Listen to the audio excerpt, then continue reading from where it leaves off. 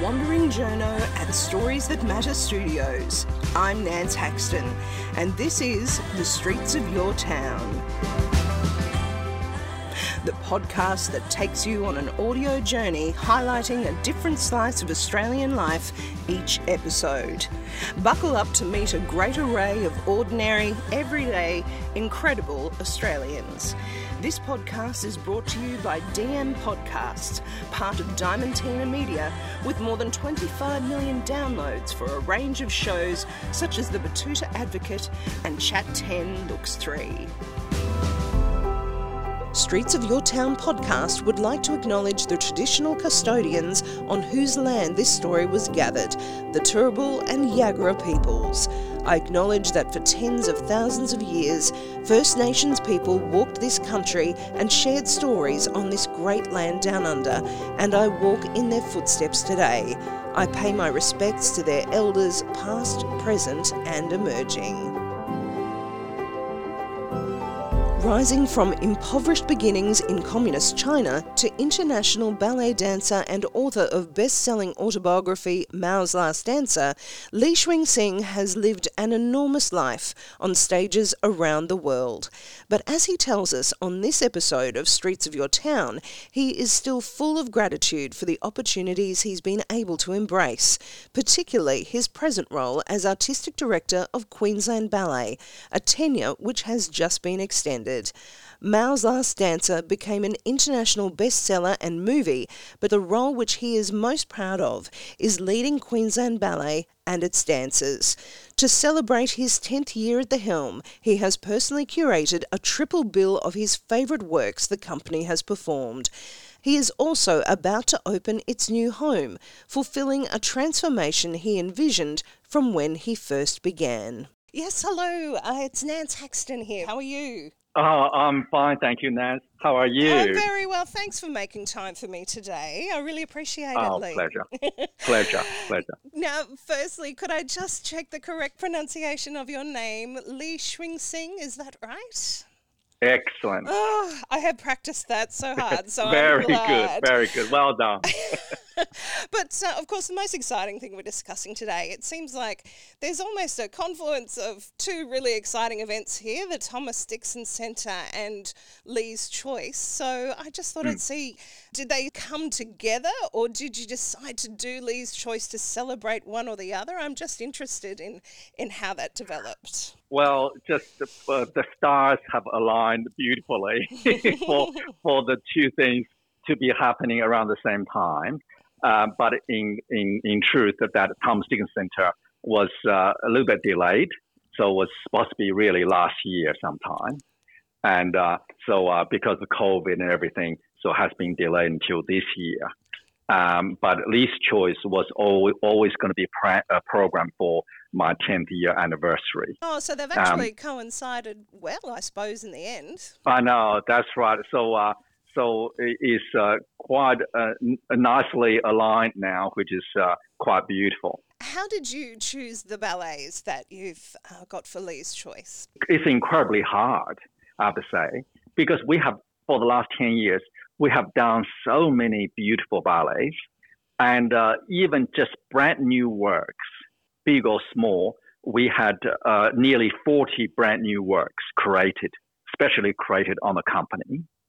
And plus some exciting existing works from various choreographers around the world. So we have done many beautiful ballets. So it was a very hard choice to narrow down to 3 exceptional works.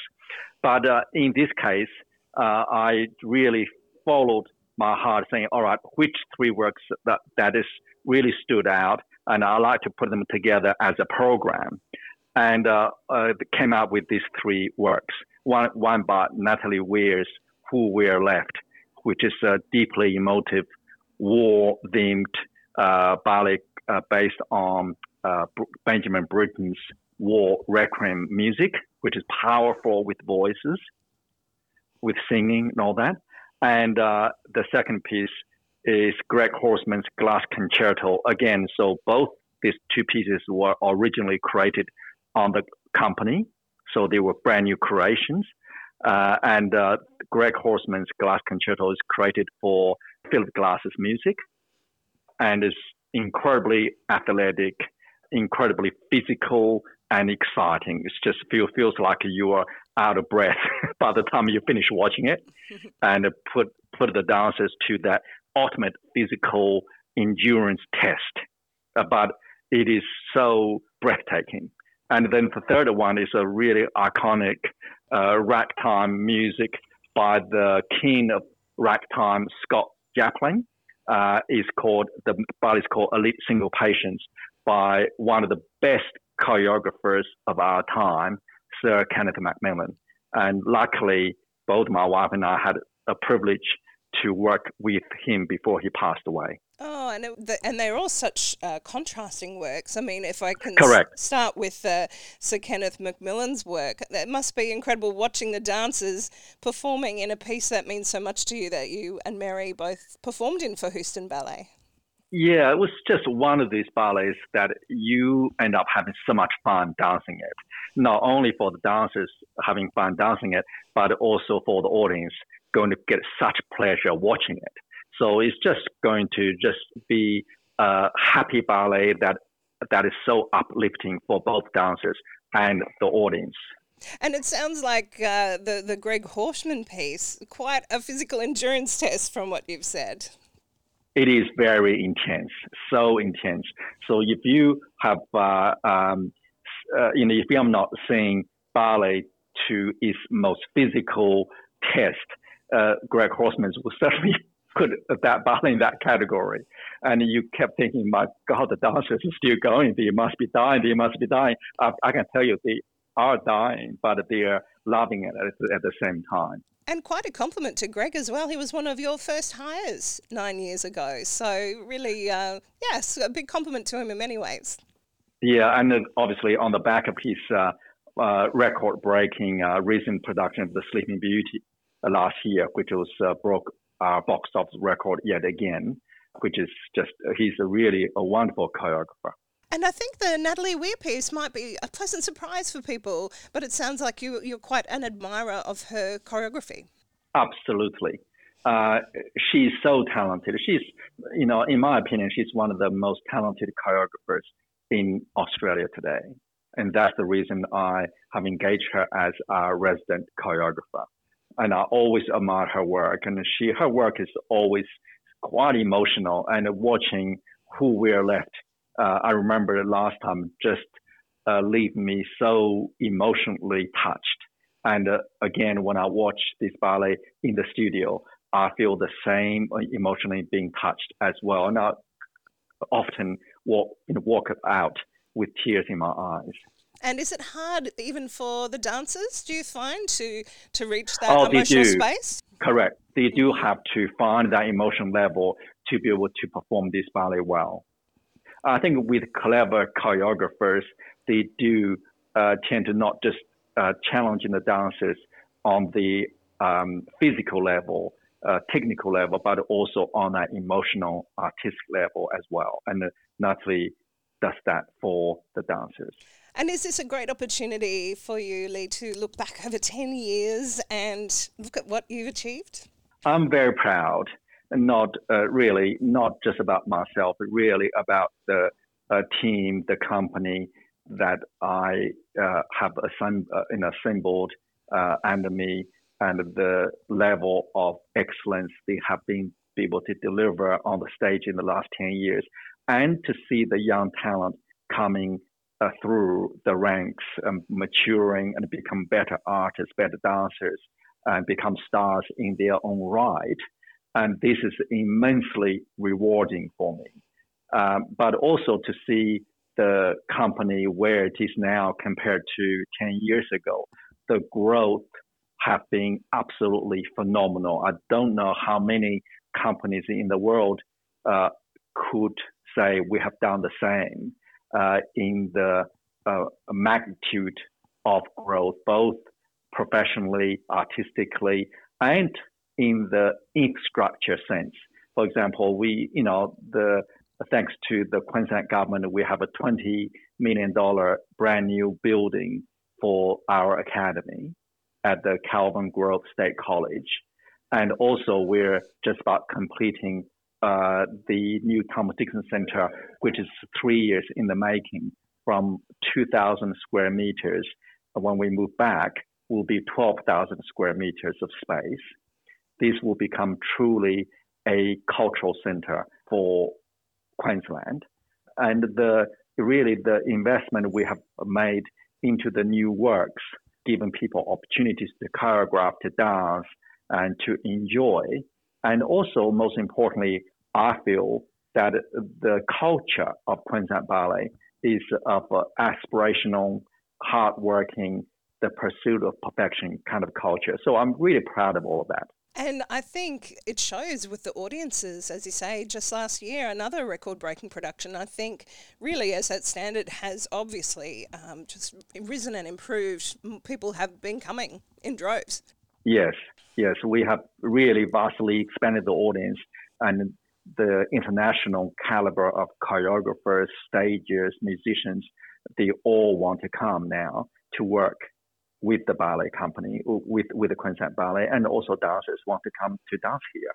So it's absolutely phenomenal. Many people are saying that Queensland Ballet now is truly a world-class ballet company, which I agree. You say it was 3 years in the making, and it looks like a beautiful building. It's been beautifully done. It is. It's going to be truly a world-class building, and I have traveled around the world throughout my career. I've seen some spectacular buildings for dance, but this one will have to be way up there amongst one of the world's very best. What makes it so special? We have our own theater there. That's a rarity for any dance company. And we have 6 studios, which is all absolutely spacious studios. And the building itself is classified as the very top well-qualified building, WELL, which is there really no dance facility, no dance building in the world I'm aware of that qualifies for this highest wellness-focused qualification. And so, for example, the air quality, the lighting quality, the environmental aspect, responsible aspect, all has to qualify for that standard. So it's the international qualification certification. And so for us, we're going to have the wellness suite, the beautiful gardens, and the rooftop terrace. Plus, we're going to have a cafe and a bunker bar. So all of that just makes this center very unique. But most importantly, with the theater and 6 studios, you're going to see tremendous creativity and energy coming out of those dance spaces. And I think with such a beautiful renovation, you would think that Queensland Ballet would keep it all to yourself. But from what I can gather, it's actually, you really want it to be very much used by the community as well. We do. And I think, as I said, we would like to think this will be a center for a lot of performing arts companies, particularly small to medium, because the theater size won't be able to host very big, companies. But I think also would be for the general community classes, workshops, etc. So I think this center is truly going to be a magnet that attracts talents and creatives and artists over many, many years to come. Oh, it sounds like quite a game changer, Lee. It's very exciting to be speaking to you today. So just to reflect finally before I let you go, thank you so much for the time you've given us today. But it must be amazing to look back, not just on the last 10 years, but on your career. I mean, goodness, do you feel like you've lived your life in chapters almost? There's just so many different places that you've been and where you've learnt, where you've left your influence. How do you reflect on all that? I know sometimes I still feel like I'm living a dream, and it's indeed a beautiful dream. I had wonderful success as a dancer, success as a stockbroker, success as an author. But I have to say, one of the most rewarding, most satisfying chapter of my life would have to be directing the Queensland Ballet. Oh, that's incredible. And why do you think that is, looking back? Oh, it is so satisfying to help the young generation of dancers to realize their dreams, their potential, to be able to bring them some of the most beautiful ballets, such as Manon, for example, later this year, and Sleeping Beauty, Swan Lake, Dracula we danced last year, which is a huge success. So for them to work with world-class choreographers to help them to become the world-class dancers that they have the potential to become, and to help to building a brand new school of 6 years of world's best training system, which is Vaganova, the Russian Vaganova training system, to bring that best system here. And to be able to see the positive effect, the positive impact ballet is making for our society in Queensland, throughout Queensland, not just Brisbane, is truly, truly satisfying. And I could not have dreamed that one day I would become a director, be able to pass on my knowledge and to be able to foster, nurture, and help a new generation of stars to go on making their own contributions in the dance profession. So I think it's incredibly satisfying for me to see that my hard work has translated into even more magical effects in the lives of others. Oh, that's wonderful. And if I could just ask one last question. My beautiful 12-year-old, Ronan, has asked if he could ask one question of you because he's reading Mao's Last Dancer in Year 7. Right. He said wow. to ask you, what do you think when you look back of your time in China and how that compares to Australia? Wow. I look back my time in China, obviously it was not an easy life. It was poverty-stricken. It was very hard, a lot of struggles along the way. But what those struggles, what hardships have given me has made me a tougher, more resilient person. And also made me really appreciative and really grateful for the opportunities I'm getting, like in a society like America or Australia. So for me, to have a wonderful life, I'm living here in Australia with my wife and my 3 children. I feel I'm so blessed. I'm so grateful that I have a beautiful environment full of opportunities in our society today.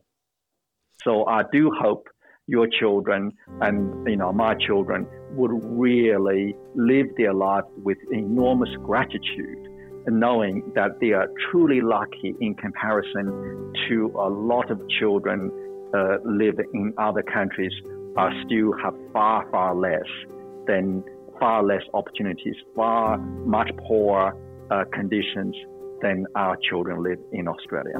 Oh, Lee, thank you so much today. Really appreciate it. Wonderful.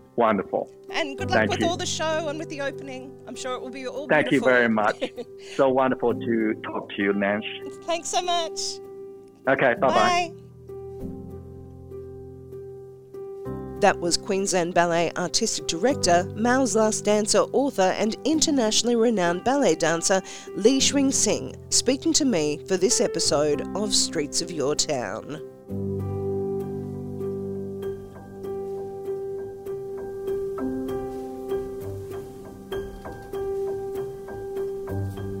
Streets of Your Town is produced by Nance Haxton, aka The Wandering Journo, with production assistance from Michael Adams.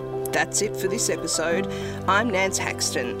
If you'd like to meet more everyday, incredible Australians, subscribe and listen to the back catalogue of Streets of Your Town, including Series 2, The Journo Project, on Apple Music, Spotify, or wherever you get your podcasts. If you like what you hear, please review and rate Streets of Your Town on your podcast provider, share the show with your mates, or join my Wandering Journo tribe of supporters at the Streets of Your Town website, soyt.substack.com.